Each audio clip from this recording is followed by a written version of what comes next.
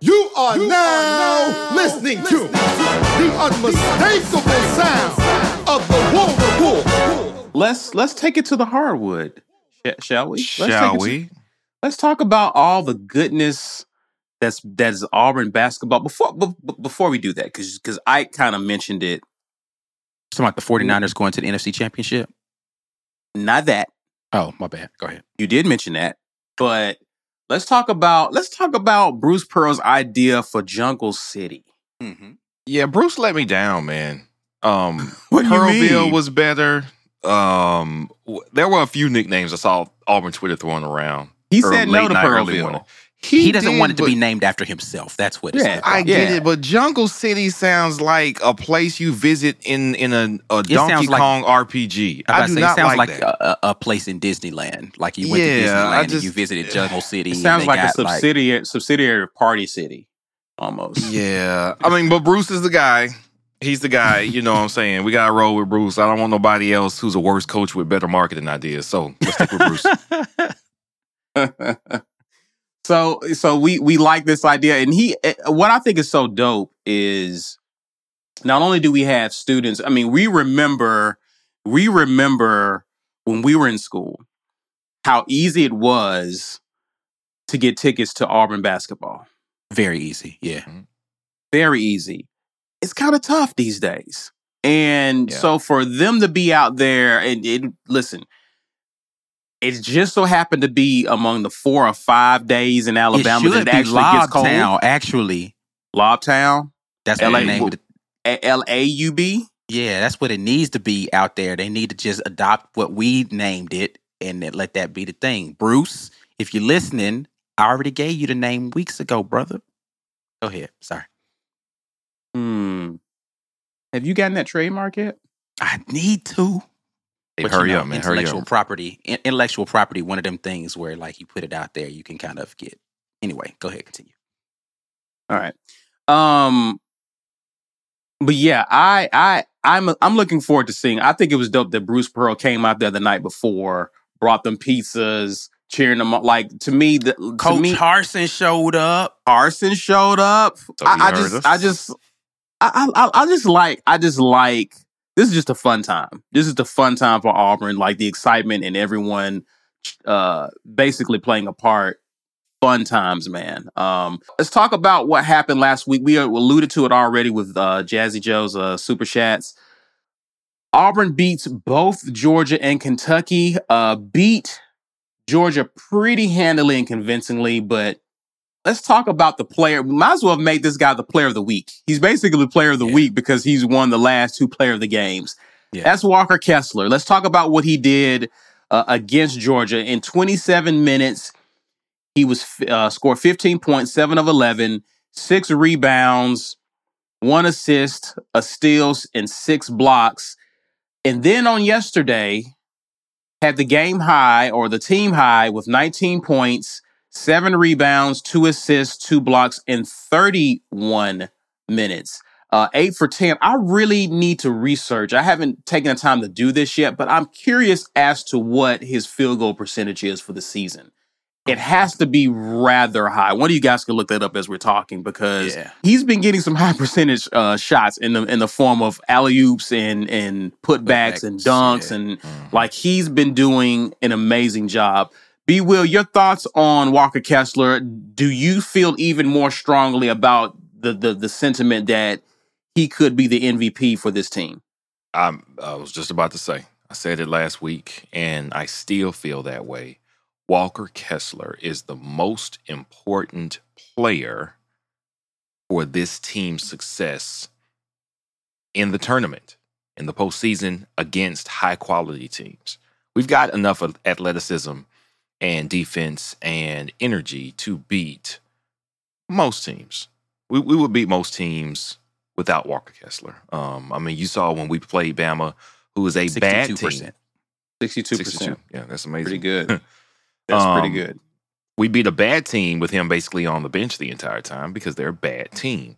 But when it comes to a team like Kentucky, it seems to be times over competitive games for us where we're kind of in the mud just a little bit offensively. And what ends up getting us out of it 9 times out of 10 is the Green Kessler pick and roll. And that doesn't happen without Kessler being out there. There were 2 plays, particularly in the first half of the Kentucky game, where Cardwell was out there for Kessler. And the ball hit Cardwell in the hands twice. Once on a bounce pass, once was on the lob. He couldn't finish either one. And that is the difference between Kessler and Cardwell. It's one of the differences between them is Kessler can finish, man.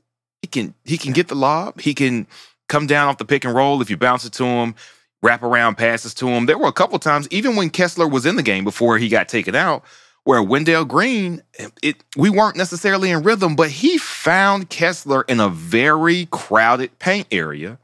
Now, he couldn't finish at that point in the game. Everybody was a little bit tight early.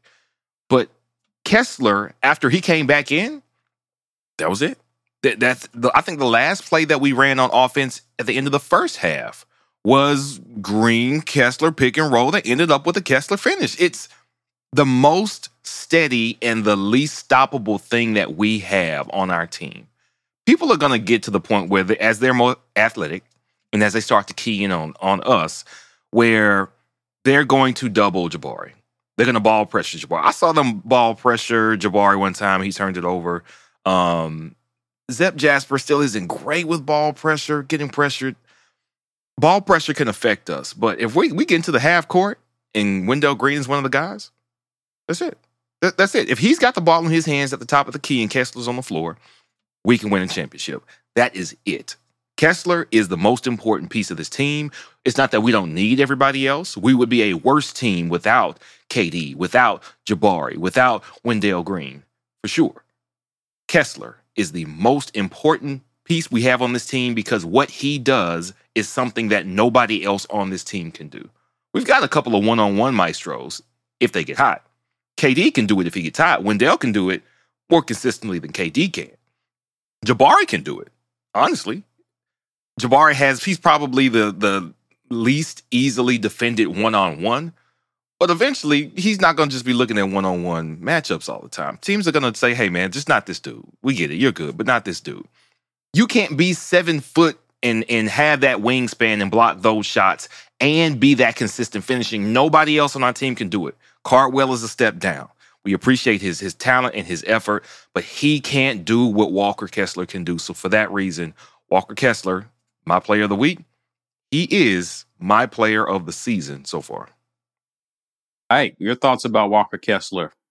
Yeah, listen. Do you echo those sentiments? He is a defensive anchor. I do believe that he is. My favorite player on this team is Wendell Green Jr., but Walker Kessler is definitely an essential piece to make sure. And I've said this before: the difference between the Final Four team and this team is the shot blocking presence of a Walker Kessler, like the ability to in the lane influence everything. Like he makes you think twice if you come in there.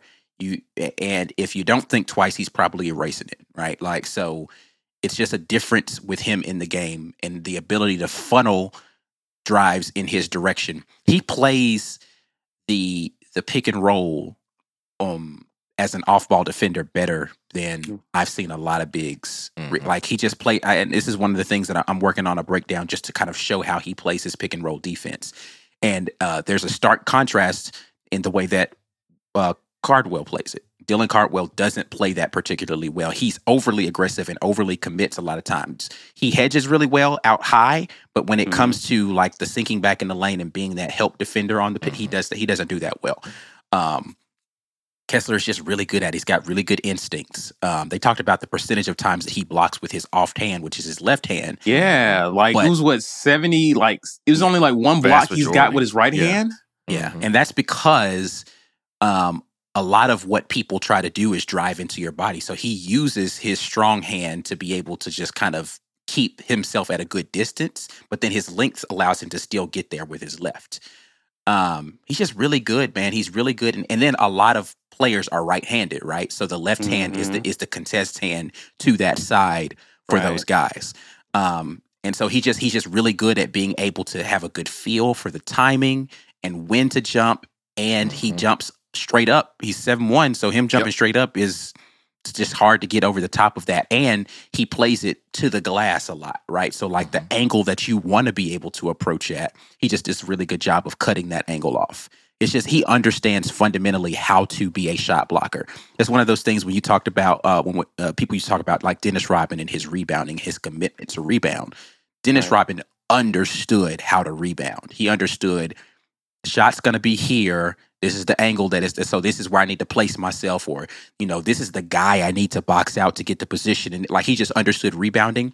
That's the way that Walker Kessler approaches shot blocking. He fundamentally understands what he needs to do. And it pays dividends because, again, even if he doesn't block the shot, he influences the way that you play defense. You're less likely to want to drive in there and be aggressive. You're less likely to go strong, because even when you do go strong, to be a good shot blocker, you have to be okay with getting posterized every now and then. Somebody gonna get you every now and then. Somebody's gonna dunk on you, but you can't be scared to jump because you think somebody's gonna dunk on you. And he's gotten his share this year of people flushing it on him, right? But I think he's been dunked on maybe 3 times, but he has how many shot blocks this year? Right. Way more than 3. Yeah. So he's like, look, all right, cool. You get me every now and then, but I bet you it won't be multiple times a game. That's the exception. That's not the rule. Yeah. Right. So, his effort and his energy on defense is always acknowledged by our team. They understand what they need to do when he's in the game, and the other team understands what they can't do when he's in the game, and that's the difference. CJ with the Ram, appreciate you, man. Auburn basketball is the best thing that happened for Harsin this offseason. Absolutely. Absolutely, because this fan base can still be energized about athletics. We can have, you know what? If Harsin ended the season the way he did, and you lose Derek Mason, and then you can go out on campus, smile with a Cruton Fingers shirt, and high five people, you think that happens if Auburn is 500? No. People would have been borderline booing Harsin in public. But the energy that Bruce brings is tangible, and it infects everything. It infects every other program, man. You see, like the Auburn Hockey Club wins, and they're doing the crane kick. That is possible because this basketball team is succeeding. Right. They are having fun, and it makes it better for everybody else on campus. Good point. Let's transition and let's discuss tools of the game. Speaking specifically about the Kentucky game, not much to talk about against Georgia, in my personal opinion, but against Kentucky, I think the tool here is just our depth. And to me, I think it was a pivotal moment. 9 minutes in, Ty Washington steps on his teammate's foot, rolls his ankle, doesn't come back. And we saw the impact that had on their guard play. We saw Wheeler have to play a lot of minutes. And even he got hurt at one point in the game. And so our depth, even in a game like that, KD Johnson played the most minutes at 33. Like, we're still not playing our guys a lot of minutes. By contrast, Kellen Grady, who, by the way, that guy can shoot the rock. Screw him. Mm-hmm. He had too many threes in this game. I had him. Holy crap, that dude can shoot the ball. But he played 40. That's what was so impressive. He played 40 minutes and shot the ball like that. Mm-hmm. He played every minute in this game and was able to shoot that ball like that. Behind him was, of course, the big man for him, whose name I'm not going to attempt to pronounce. But Oscar Shigwe. That too. Okay. 38 minutes. He played 38 minutes. Like these guys towards the end of the game, who do you have more confidence in pulling away? The team with the fresher legs or the team that's been out there for nearly the whole game playing? And so one of the reasons I feel as though Auburn is going to go so deep in this tournament is for that reason alone. When we get into these tough games and down the stretch, Auburn has the fresher legs. I like Auburn pretty much 10 times out of 10. And I think that was a big part. With fatigue, you're more prone to fouling. Mm-hmm. Auburn's fouls, I think Tennessee had 20 fouls to Auburn's Kentucky. 12. Or not Tennessee, I keep saying Tennessee, but Kentucky had 20 fouls to Auburn's 12. And Auburn went to the line a lot more in this game than Kentucky did, which played a major part in the outcome. So I just think our depth, being more fresh, played a big part in this game and really contributed, of course, with our crowd. It definitely contributed to us pulling away. Ike, what's yours? My tool to the game was Jabari Smith's commitment on the defensive end in this game. Good one. Jabari Smith, so just the last couple of games, I think since the Bama game, I don't know who got in Jabari's ear and said, man, people think you soft, bruh. He came out in the Bama game it wasn't 5 minutes into the game, and he was being very physical with dudes. He almost got in a fight at the beginning of the Georgia game with somebody. In his mind, he was I'm about to start locking folks up, bruh. And his commitment on the defensive end has been, it's been noticeably better. And it's not that he was playing bad defense before, right? He wasn't poor on defense before. He has locked in on defense now. And you can just see it. He's you're not getting a bucket on me, bruh. There will be no buckets against whoever Jabari is guarding. And that's the way his mind has been. He has, and I credit the ability for him to not have to worry about the offense for that. He's all right, cool. Well, I'm only going to get 13, 15, 16 points in the game. I need to impact this game in other ways. And he's cool, defense, got it. Lock in. Man, I love to see it. I love to see a guy with that caliber of star power potential. Oh, he's going to be the first pick in the draft. And he's cool, but I'm finna lock you up though. Yeah. Man, I love seeing him out there getting aggressive on the defense, man.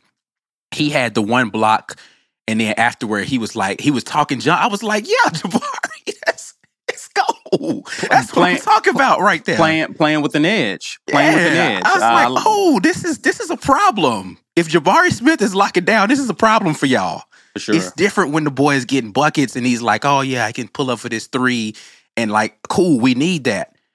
If he started locking folks down, I don't know, fam. Listen, I don't know where you get buckets if Jabari's locking down.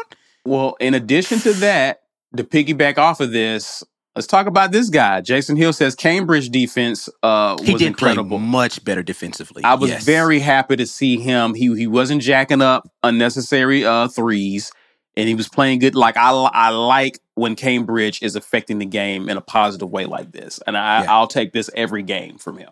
But I just like how our defense is coming on as the season goes on. B. Will, what's yours?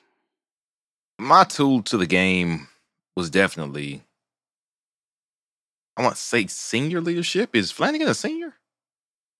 I think he's a junior. Yes. He's a junior. Junior leadership. What he did was, while the rest of the team was somewhat flustered at Kentucky's early energy, he was what kept us steady and kept us in the game through the entire first half. For everything that we can say about Walker Kessler, of course, I've reiterated he's the most important piece, but yesterday it was Flanagan being conscious of, I need to drive right now, not settling for outside shots.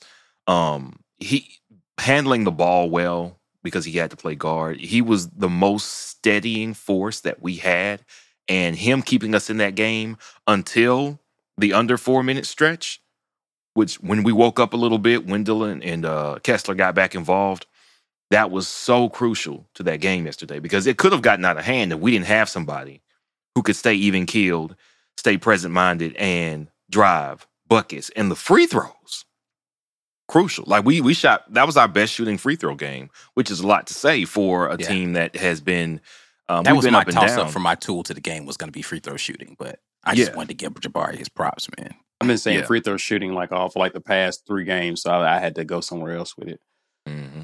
So he was what kept us in the game. You could throw a little bit of love everywhere because again, we can do it from so many different contributors. What they do is necessary and it's absolutely valuable depending on what the game is. But with everybody playing how they played, if we don't have Alan Flanagan holding us down for about 8-9 minutes in that first half when it could have gotten real ugly, we lose that game. Yeah, I mean, we talked about the Wendell connection with Walker Kessler on the pick and roll. Alan Flanagan had it rolling with Wendell a lot during this game. He did. The thing I like about what Alan Flanagan brings to the team, because he's not, the dynamic, just give him the ball, get out of the way scorer. What I like about it is he has a headiness about his ability when he gets in the lane. He finishes well.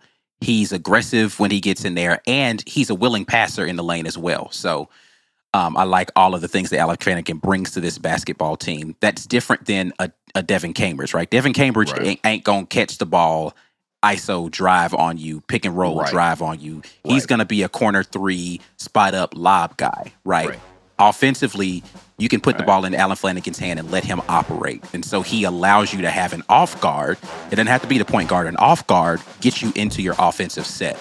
So I like what the dynamic that he brings to us offensively. And then defensively, he's just a good athlete. So he's able to make pressure situations a lot harder for their off guard. It's your boy Ike Jones, and you're listening to the War Report's Weekend Tailgate podcast. Did you know that you can find this and most of our other podcast content on YouTube first? That's right. Just search the War Report on YouTube and you'll find our channel where we broadcast this and other shows live.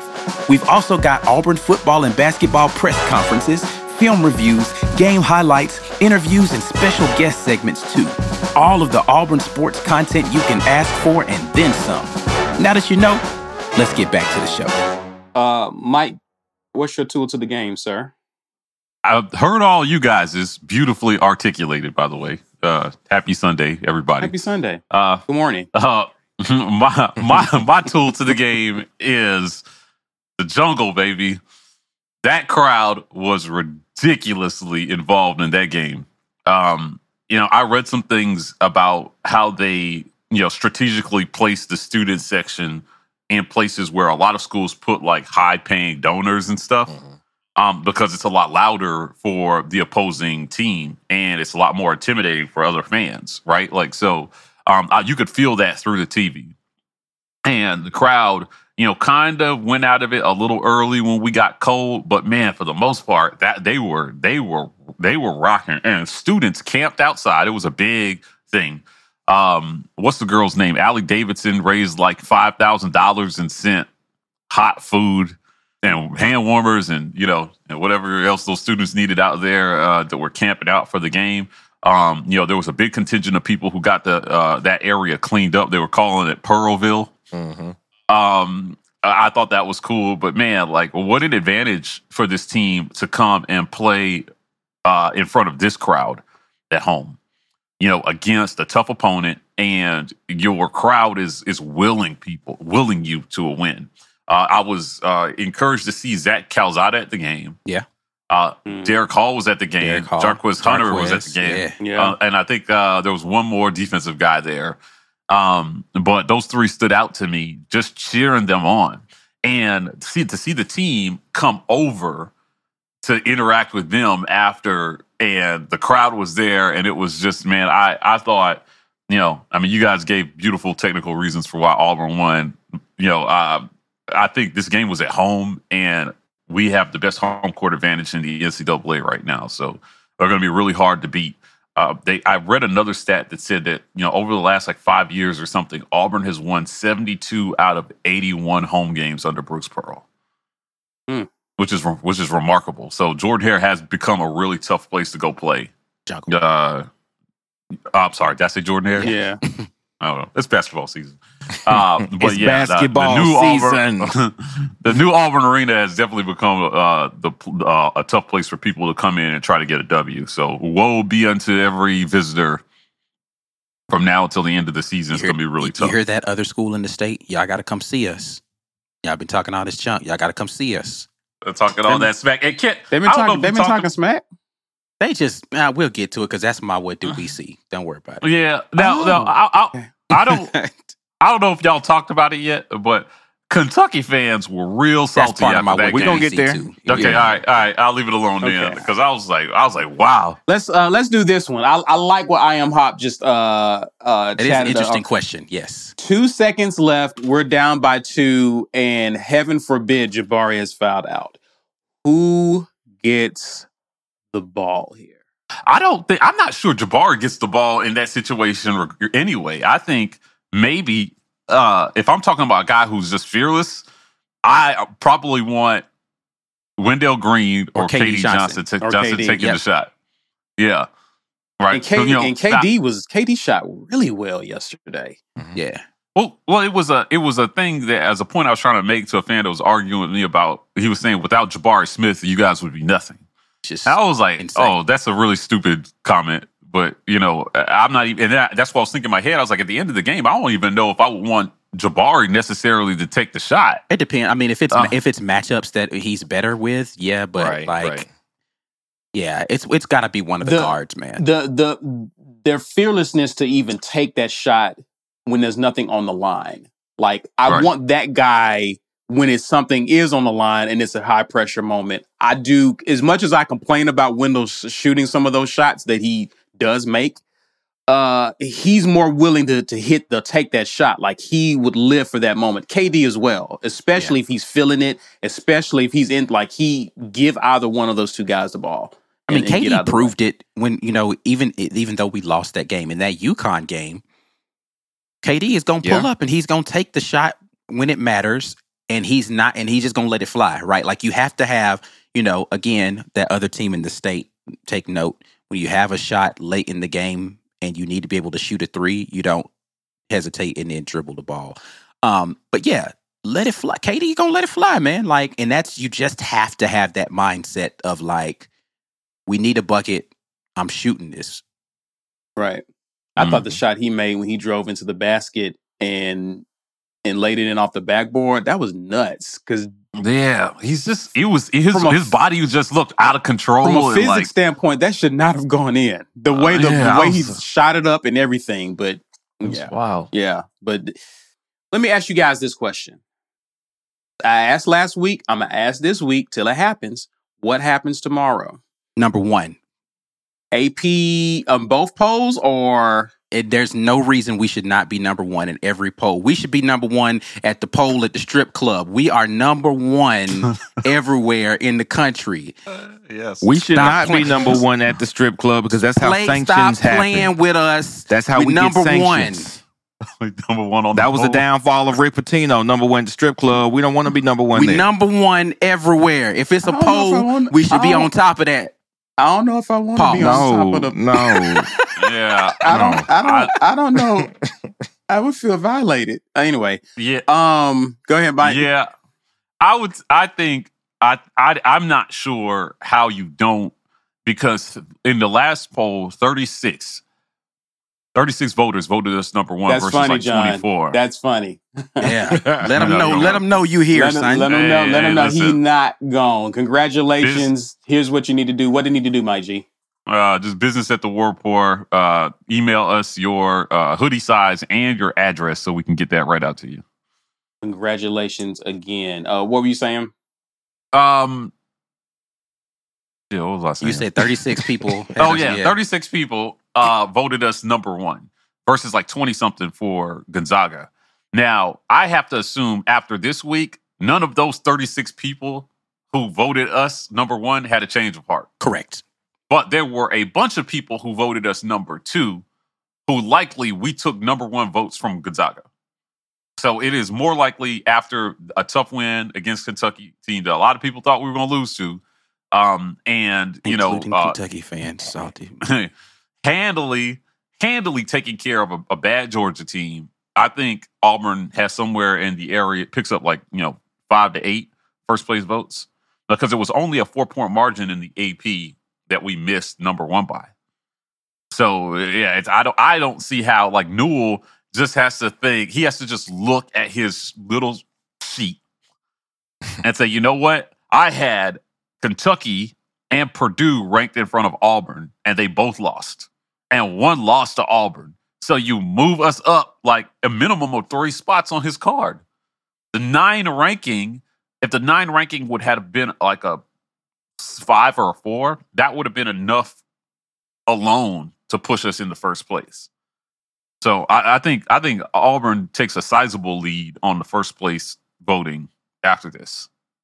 I don't see how they don't, unless the system is just completely corrupt. And like, we have to have defectors, is what I feel like. We have to have defectors because we only won people over to our side after this week. Right. B?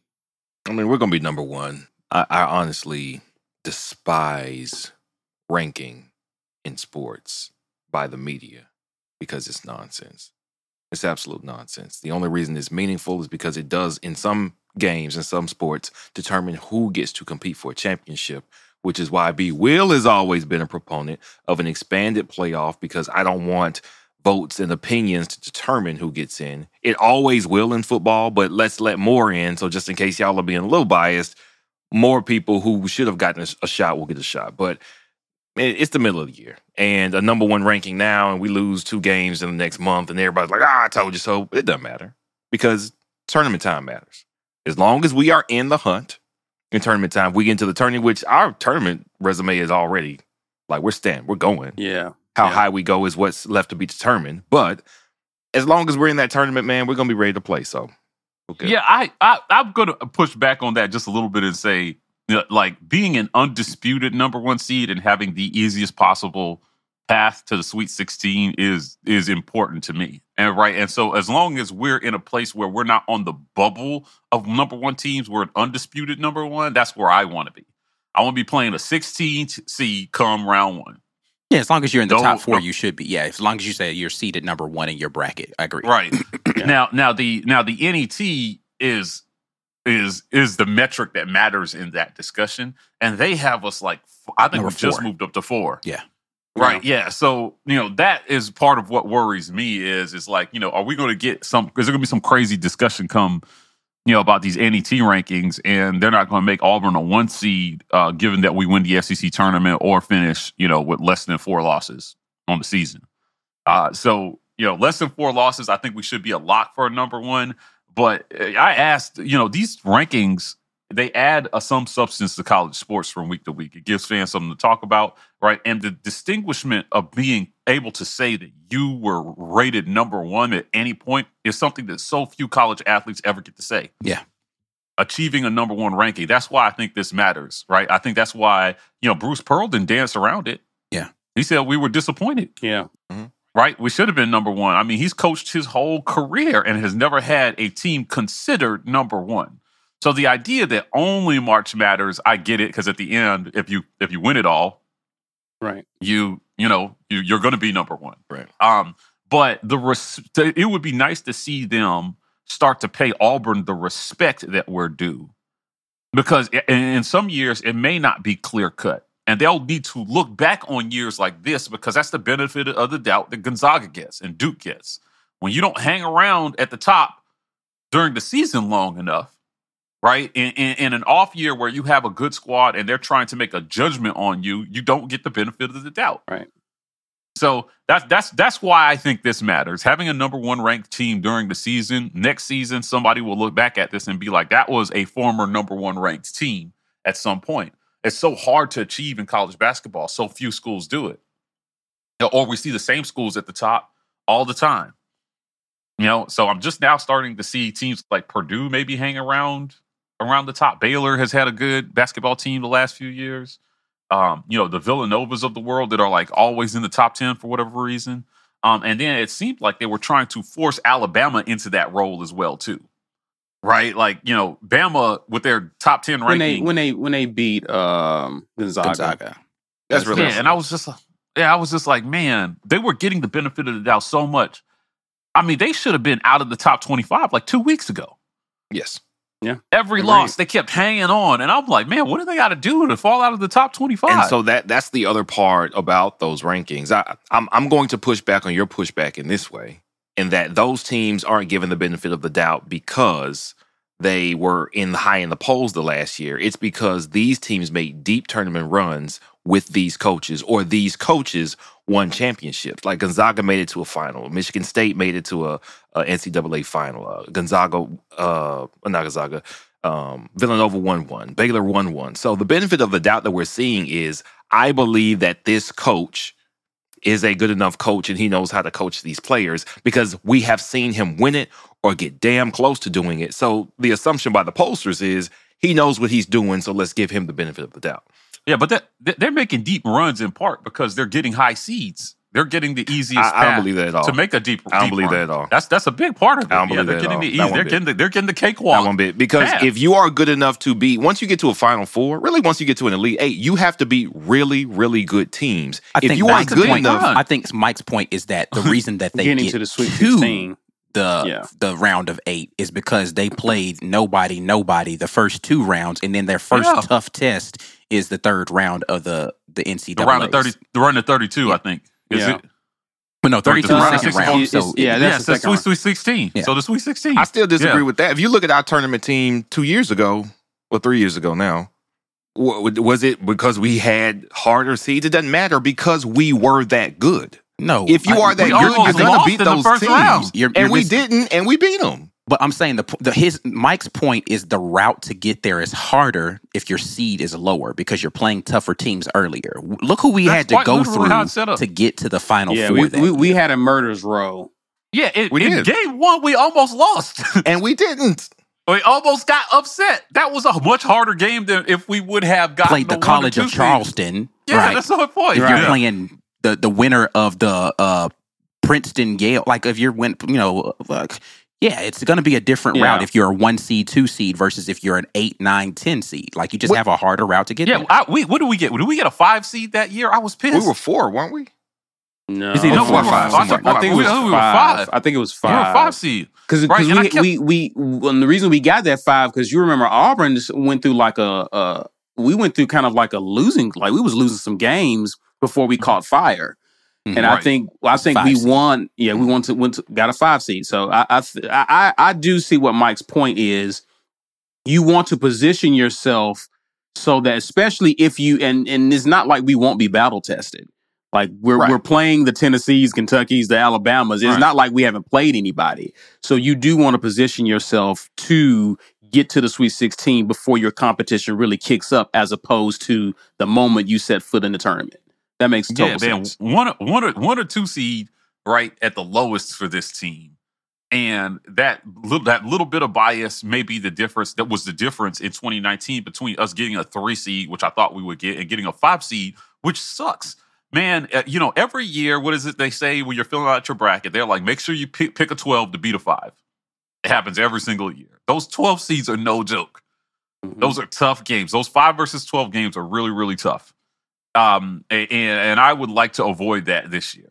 I personally, it's not that I don't get what y'all are saying. You play the worst teams early, you have a better chance of getting far. But if what you're arguing, especially as we argue mid-season, that we deserve to be called the best team in the nation, then you shouldn't be worried about a 5 seed. Like, you have to be, if you're going to be good enough to beat every team in your path, it doesn't matter. If you are that good, wouldn't you beat the other teams? You're still missing the point. You're only looking at it from this year's perspective. His point is that when you have a year where you're not only 1 loss in the middle of the season, you've lost 3 or 4 of those. Does your program reputation, like Villanova, who's lost 5 games or something like that this season and still ranked in the top 10? They'll get a 3 seed or something. Right. The point is, historically, as you get into a place where your program is in that spot, getting the number 1 seed at some point during the middle of the season plays dividends later in the season when they start seeding people, because you're going to be like, oh, that was a former number 1 team. Give them their respect. They've only lost. I mean, they dropped a couple of games in there, but they're still one of the best teams in the country. They get the you don't drop to a 5th seed when you have that sort of thing happening. And then next season, when you start the rankings, you start a little higher and you don't drop as quickly. And then the season after that, if you pay those dividends, you start out with a higher seed and you don't drop as quickly. It's just, you're playing a long game to get you into a space, because Michigan State, they weren't a perennial powerhouse team until Tom Izzo was there. I mean, they were good, in the Magic Johnson years, but like they weren't Izzo put them in that place where every year now people are like, oh, Michigan State can go all the way because of who their coach is. We finally have a coach that people respect to that degree. And so every year you're going to start getting the benefit of the doubt to begin the season. Even if you got brand new, look at Calipari with Kentucky. They got new players everywhere on that team. They assume Coach Calipari is going to get them into a place where they're going to be great. Because he's done it before. Right. I'll put it. Did you see John Wilner's comments? He was one of the ones that ranked us 6th in the AP. And what did he come out and say? He came out and said, I'll rank Auburn number 1, and then next week y'all will go out and lose to blah, blah, Which blah. is stupid, right team. because that's a stupid opinion. That's not how you rank teams. Anybody might lose next week. That was so stupid. I agree. That's why holding on to this number 1 ranking is key in breaking that perception about Auburn. Like, as soon as we put them up here, they're going to flop, right? It happens to so many teams. And, it happened to Gonzaga. Where did he rank Gonzaga? Right. So that's why it's a BS statement to make. You rank Gonzaga number 1, they still went out there. You rank Baylor number 1, they went out there and lost. What does ranking us number 1 because you perceive that we'll lose the next week? That's stupid. You didn't have that bias with anybody else. Correct. Right. Trash. So you're trash, Auburn, sir. Auburn is trying to. We don't call names on the war. Yeah, your journalism is trash, sir. Okay, we don't call players' names on the War Report. Okay, adults with jobs, we call them names. Okay, I emailed him. He politely declined my interview request. I bet he did. But yeah, I just see those schools get the benefit of the doubt every year, even when they have mediocre teams. I think that's where Bruce Pearl would like this program to be, where they get the benefit of the doubt. Achieving a number 1 ranking at some point during a season definitely aids in that, because if every season, regardless of whether you finish number 1, every season, if you're up there in the discussion for number 1, you start to think of us like Michigan State, right? Mm-hmm. And then come tournament seeding time, it's like that little bit of bias that plays into it should push us up and not down. I hate that about college sports, man. I mean, you are right. I am acknowledging that you are right. It hurts less in basketball than it does in football, because football is such an exclusive championship postseason that perceptions absolutely keep people out. Like when Ohio State got in 2000, I think it was 16, over Penn State, who had beaten them and then won the Big Ten championship.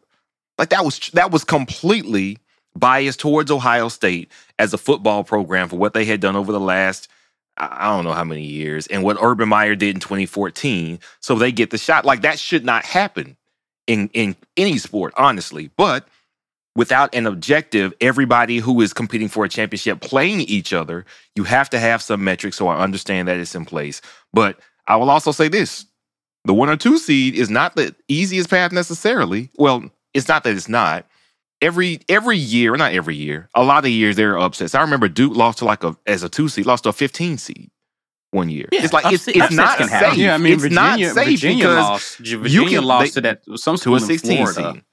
Yeah, name of the school in Florida. You still Florida have Gulf to play Coast, the games. They beat somebody that year. I would argue the 1 versus 16 and 2 versus 15 matchups are a lot more favorable matchups than 5 versus 12 or a 6 versus 11, right? Like it's just going to be, you're not playing the same. And then the very next week after you win that game, you got to go play another. If the first week you play an okay team as a 1 seed or a 2 seed, their next game is going to be another okay team, right? Like it's just, you don't really start to see a challenge until that 3rd round, supposedly. Like you can definitely run into, a Murray State that is going to have what's your boy name playing for Memphis right now? John Morant. John Morant. That has John Morant playing on it. And it's like, bruh, really? We got to see John Morant first game?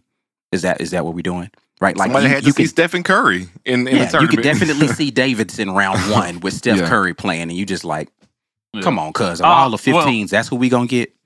For the record, 5 times over the last 9 seasons, a 15 has beat a 2 seed. That's only happened 5 times.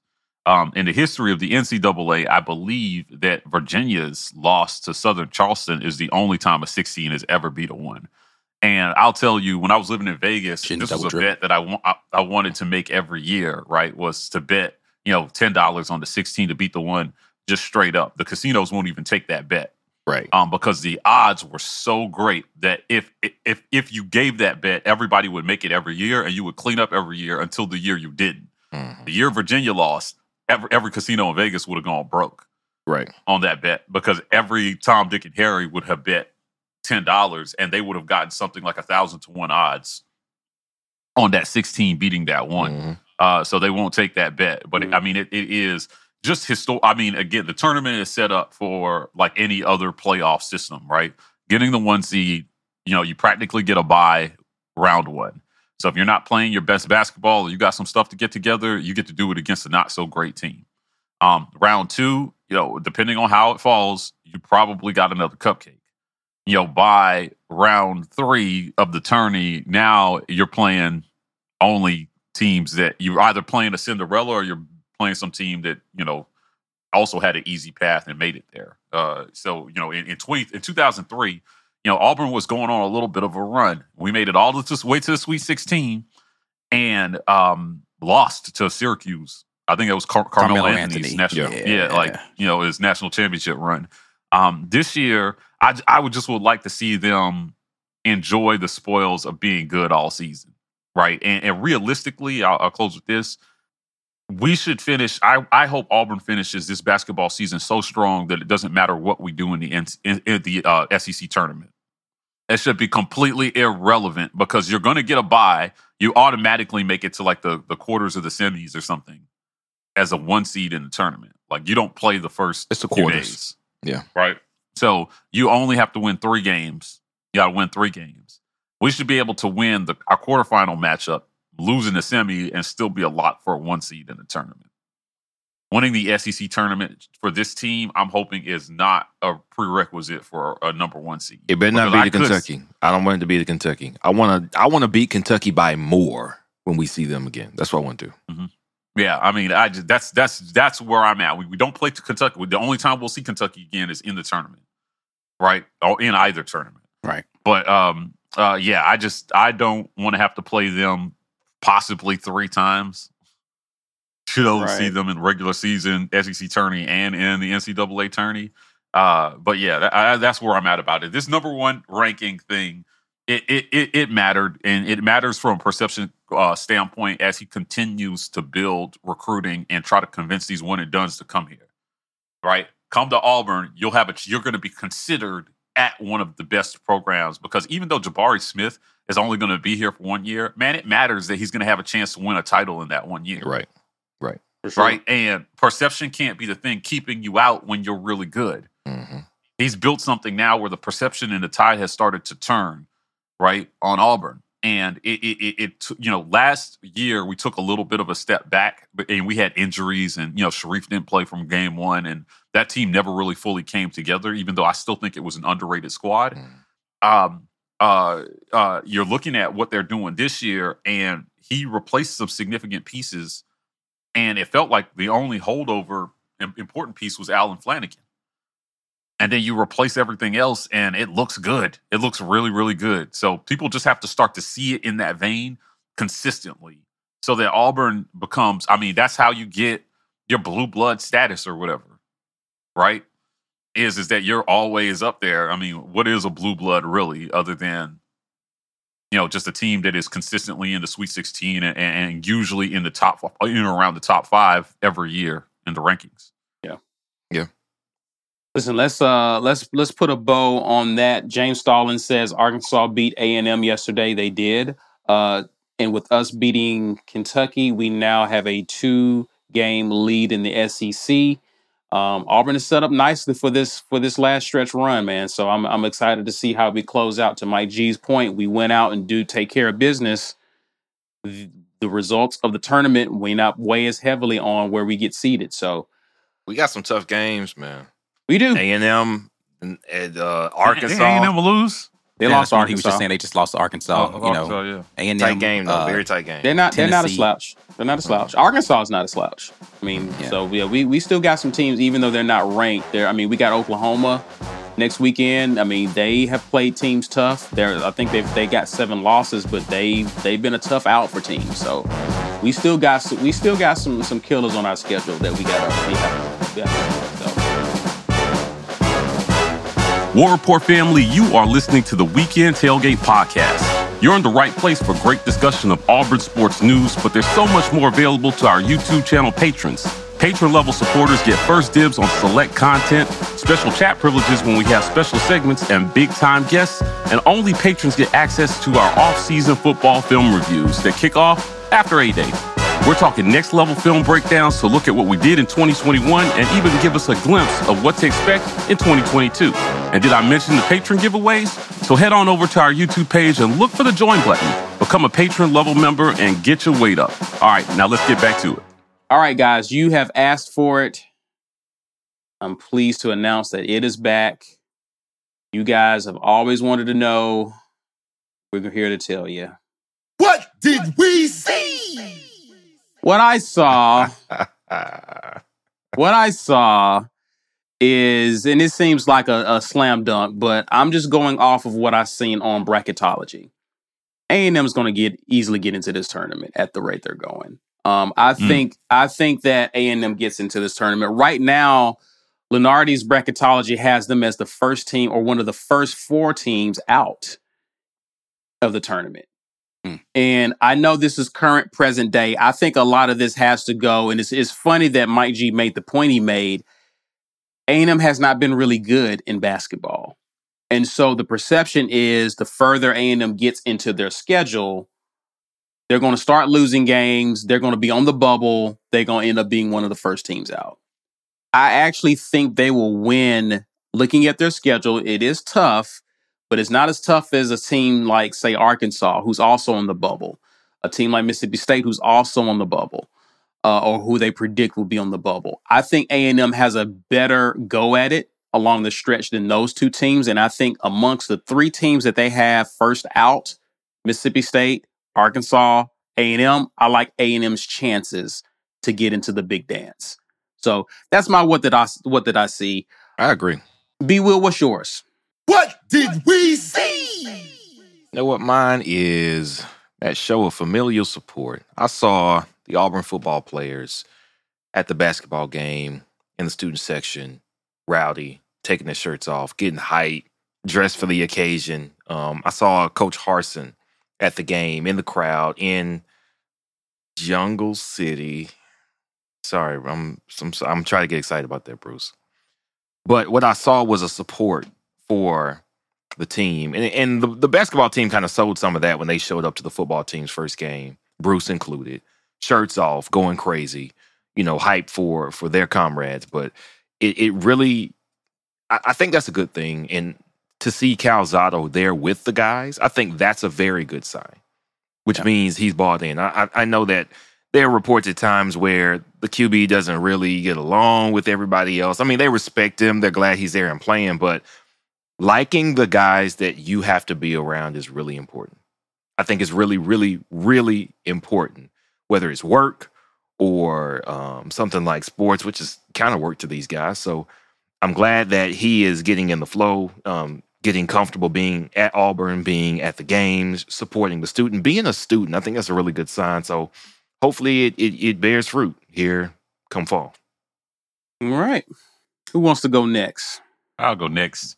What did we see? I think, given the current state of SEC basketball, that the SEC can get 6 teams into this tournament. I think we can get 6 teams into this tournament. So who are those teams? I think Auburn, LSU, and Tennessee are locks to get in. After Auburn, LSU, Tennessee, and Kentucky. I was about to say, you don't have Kentucky up Kentucky, there? my bad. Yeah, Kentucky is definitely getting in. After that, I do believe A&M is going to get in the tournament, and I think they're going to force Alabama on us. Alabama is going to be a bubble team with a mediocre-ass record, and they're going to get into this tournament. They won't. Now, I was in a Twitter space, and Alabama fan came in to talk Auburn basketball. Oh boy, that's always fun. Yeah, I mean, he was a nice kid. Okay. But we were looking at his schedule, and I was saying, I was like, listen, man, I see a lot of L's left for Bama between now and the end of the year. Now, they did themselves a favor, and they took out LSU, which strengthens their stake, but they struggled with Missouri down to the last few minutes. Also, LSU has one of their key guys hurt. That's why they've been dropping some games. They're not as And- strong as they were when they played us. So their next 4 games are Georgia, Trash. Baylor, Ooh. Auburn, and Kentucky. Ooh. So that could be Make a 1 break. for 4 stretch for them. Yeah. right. Break. And then they still have Ole Miss, They could win that. a pretty dangerous Mississippi State team. They're no slouch. Yeah. An Arkansas. They got to play Kentucky again, and they close out Texas A&M and LSU. So there could be like brutal. 7 more And losses. they already on that already schedule. stacked up some L's. So Yeah, right. Yeah. So I mean, their schedule was hard, and I just think if they find a way to upset one of the next 4 games that they have against, essentially ranked opponents, top 12 opponents, it will strengthen them. But I do think they've got to get one of those games. They've got to beat us. They've got to beat Baylor. They've got to beat Kentucky. I think if you lose all 3 of those games, it gets really, really difficult to make a case for why you're a tournament team when you've lost to every good team you played in conference. Now, they do have wins over Gonzaga and Houston and Tennessee that they can tote. But I think they're my 6th team on the bubble. Okay. I think might have a difficult time getting into the tournament, but ultimately can get in just on bias alone. Okay. All right. I say the best for last because I feel like this is going to be special. Like, what you got, sir? What did we see? I see them sour grapes from all of y'all sorry Kentucky fans all in our comment section being all mad. When we had players hurt, if we were at full strength, we would have beaten you guys because look what happened after such and such got hurt in the game. You guys are lucky. You lost. I don't want to hear that nonsense. If I'm not mistaken, somebody correct me if I'm wrong because, sometimes, I have brain farts. When we played Kentucky in the NCAA tournament, The NCAA tournament on a neutral site. the best player on our team his name was Chuma Okeke. First round NBA pick. He didn't play that game, did he? Did not You play. lost. No. You play with the guys that are on the court and you win it's not our fault. You can't go deeper than 6 on your bench. You can't go deeper than 6. Pause. Something's wrong with your team. Right. It's not Right. our fault that your team doesn't have any depth. It's not our fault, Bama fans, that somehow we have enthusiasm around our basketball team, so you have to keep bringing up football season. It's not our fault. You lost. You lost the national championship game. You lost to us when we came to your school, and you're going to lose again when you come play us. It's not our fault. You suck at basketball. Yeah. Listen, Stop whining like some little babies and take your L and go back home and get better. This L's for you, buddy. that was great. Thank you. Thank you. It reminds me of a meme I saw. It was Bruce's face in a pear, and it says, "Bruce Pear wants you to hold his L." That's pretty funny. That's pretty funny. Yeah, I definitely agree with that. The Kentucky salt was real. Yo, I'm like, shut up, bro. What are you doing? I'm saying the only reason you lost is because you didn't score enough points. Yeah. This one guy on Twitter was just like, look what Ty was doing before he got injured. And I was just like, that's a really weak argument, man. Like, you're assuming even if he had stayed in the game that we wouldn't have been able to adjust. Like, look what happens second halves. We adjust every game, man. Every game. Yeah. Like, you thought that Now- was different because you're Kentucky? Get out of here. Yeah. In 2019, after we lost to Virginia, I don't recall a lot of fans saying if we have Chuma, we win it all. Correct. Nobody No. said. Now, Yeah. what was arguable is that Chuma would have made a difference in that game. We We lost that game because of a missed call. Mhm. Nobody sitting Not here because- like, we're not making T-shirt that said Chuma Okeke was hurt. Yeah. Chuma would have helped, certainly. Yeah, for sure. Because your best player can always help. But it's tournament time, man. So, like, part of being a good team is not just about the first 5 guys you send out. It's about the next 5. Mm-hmm. Right. Right? Because those guys cannot all go out there and play 40 minutes. So, how big is the drop off from 1 to 2 is part of how good your team is. That's it. And they just did not And want it's this not guy like did not want to accept. we heard him. It was a fluke situation where he landed on one of his own guys' foot. Facts. Yeah, I've heard basketball players talk about that floor awareness that you have to have when you go up awkwardly. Like if you're like Steph Curry and some of these guys who are jumping awkwardly off of 1 foot trying to make circus shots all the time, you have to be super aware of your ankles and your feet when you come down. So they're watching after they shoot the ball, once they start, their body starts to descend. There has to be a reaction where you start to look at your landing zone and just make sure that your ankle is not coming down awkwardly or you're not coming down on somebody's foot, which it looked like he came down on his own player. He did. He came down on his own Which player. again, this ain't got nothing to do with Tata. I do not want to see anybody get hurt, right? Like I'm not happy that a player got. I actually wish they had been at full strength and we beat them, so they wouldn't have nothing to cry about. Yeah, they were gonna cry about something anyway. So yeah, injuries are part of the game. Well, I think that Kentucky fans hate the most is that this series has been pretty even over the last 5 years, right? As a matter of fact, I think it's dead even over the last 5 years. We've split all the games, so they can no longer just walk into Auburn Arena, or if we come into where the hell they play. And beat them. It's not a guaranteed W anymore. Right. And there's a changing of the guard happening where now Bruce Pearl is working on like his 3rd straight one and done. Where he's going to put another kid into the first round of the draft, possibly a first overall, and there's no end in sight to him being able to recruit top players and then knowing what to do with that talent once he gets it. Yeah. Right. So Kentucky fans are struggling with the changing perception that they are no longer king of the hill in SEC basketball. It's not them and everybody else anymore. Let me tell you, we know it's going to happen. When Nick Saban retires from coaching football, I want to see it, but I also don't want to see it because I know they're going to be so bad at handling the fall off that happens from that point forward. Bama fans will be. No. I mean, they already shoot each other when they lose Iron Bowl, so there's no telling what's going to happen when he actually retires. Like it's funny, but it's not funny because they're terrible. They're terrible fans, and Kentucky is kind of getting some of that right now. It's their fault. They shouldn't stick with Calipari, man. He's probably like a chef masquerading as a basketball coach, but y'all want to keep. I guess he looked good enough in the suit that y'all keep putting him out there, so whatever. That's your fault. Oh, yeah. It's going to be coaching matters. Coaching matters in sports, and when you have a good coach that knows what to do with the talent he has, it's an advantage that most people don't have. In college basketball, there are only a few. I mean, look what Coach K has been able to do for so long, right? All that guy needs is 5 guys in a basketball, and the basketball might be optional, right? Like he just knows how to coach.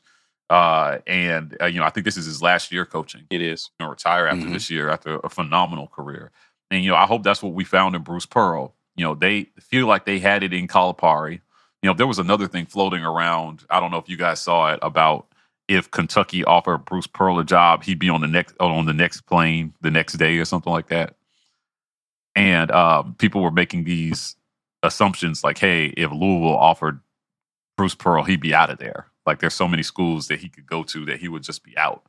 And I kind of disagree with that now. Like, I mean, what he's built at Auburn, I don't know. Like, it just happens at so few schools. You built it here. I don't know why you want to abandon it for an unknown. Right? Because money can never be the issue with whether Bruce Pearl stays or goes at this point. Right. I think that he's produced enough that if this guy decides that, money suddenly matters to him and he doesn't make enough, then you just pay him and then you make it a non-conversation. Right. That's it. He should not have to go through no rigmarole with his agent and, and making, like pretending like he's going somewhere to leverage the university. It should be like, guys, I want more money. And we should be like, okay, get the checkbook. That's it. Right. And if he somehow pulls out a natty this season, definitely, right? Renegotiate now and just make it a non-issue. Make him the highest paid coach in college basketball. Right. Let's move on. Yeah. But money cannot be the issue. I don't think that access to talent can be the issue anymore either. No. He's got plenty of access to talent. He can get the kids want to come play at Auburn. Right. He's proved that. Right. And then conference affiliation is not the issue. The conference is a strong position. Right. National exposure. I mean, what is it that you can get at a Kentucky that you can't get at Auburn? or any of these other blue bloods right now. Right. Just made your own blue blood. Why not just stick with it, man? I hope he feels welcome. I hope he feels wanted. I hope he sticks around for a really long time. Yeah. The only reason you leave schools like that is if you're in some trash conference or you just really want to coach in the NBA. Like, that's it. Like, you're not going to go get another college coaching job unless somewhere in the administration the relationship sours, because there's nothing about the Auburn basketball program is unattractive for Bruce Pearl right now. He built something that should continue to go for a long time in the future. He's got a pipeline of kids that want to come play basketball here at Auburn. He's going to make the money. He's going to get the perennial respect that he deserves going forward. There's nothing like, oh, Louisville, screw Louisville. Screw y'all. Yeah, they're not better. And then, Maryland, Jeff Goodman was trying to push Maryland, whether Maryland was going to make a run at him. Your journalism is trash, sir. Citing the DMV area where I live as a very fertile recruiting ground, which is true. It is. A lot of good basketball players do come out of DC. Planes don't exist, so you have to live in a space to be able to recruit it now, I guess. Yeah, right. It's dumb. Right. But Atlanta, I would argue that Atlanta is just a rich a basketball recruiting area. Obviously. As anywhere else in the country. Yeah. Right. Yeah. So when you're looking at it, and that's an hour drive from Auburn. So I'm not buying that either. I think after you get a top guy and you coach him and then he goes to the NBA 1 overall, there's no issue. Recruiting can't be the reason why you jump ship. It just can't. So Kentucky fans, get used to it. As long as Bruce Pearl is at Auburn is going nowhere. Right? This is what we're hoping to find on the football side, right? It's just a coach who we may not win it all every year, but we're in the conversation where we're happy with the direction of the program and we're proud of the development and the product that they put on the field every Saturday. Right. That's it. Now you get that in a coach, man. You've got a coach that you want to hold on to for life. Facts. Life with Maine. Appreciate you, sir. We finally got to the line and hit free throws. Absolutely, man. Ooh, that second half. Did they miss a free throw in the second half? Missed two. Two. Okay. But Yeah, they shot 80% from the line. At least 80%. We missed like 4 in the first half, and it was starting to frustrate me. Yeah, and then we got that cleaned up. But yeah, hit them free throws. Oh, that was another thing that Kentucky fans were screaming about was how many times apparently we went to the free foul line versus them. Now, Auburn usually sends us the shot chart. So correct me if I'm wrong, but it just felt like to me we were more aggressive in the paint. It didn't even have anything to do with aggression in the paint. So they fouled 3-point shooters multiple times in that game. They did. Yeah, right. They did. Clear fouls, too. Right. So that dumb fouls on your behalf. Then the intentional fouls at the end of the game to try to slow the game down is going to contribute to the free throw disparity that you're witnessing when you're looking at the final statistics in the game. You're playing from behind. Right, so it wasn't as if we were in the penalties super early in either half, and then we just went to the free throw line a bunch of the times with every foul that happened. It was within the flow of the game. It was fouls that were happening on attempted shots or intentional fouls to try to slow the game down. Like, here's what I want everybody to do, and this happens with football as well. Learn about the game before you start talking about the game. It's not even like a difficult proposition. Just if you don't know, just shut up. Just don't say stuff.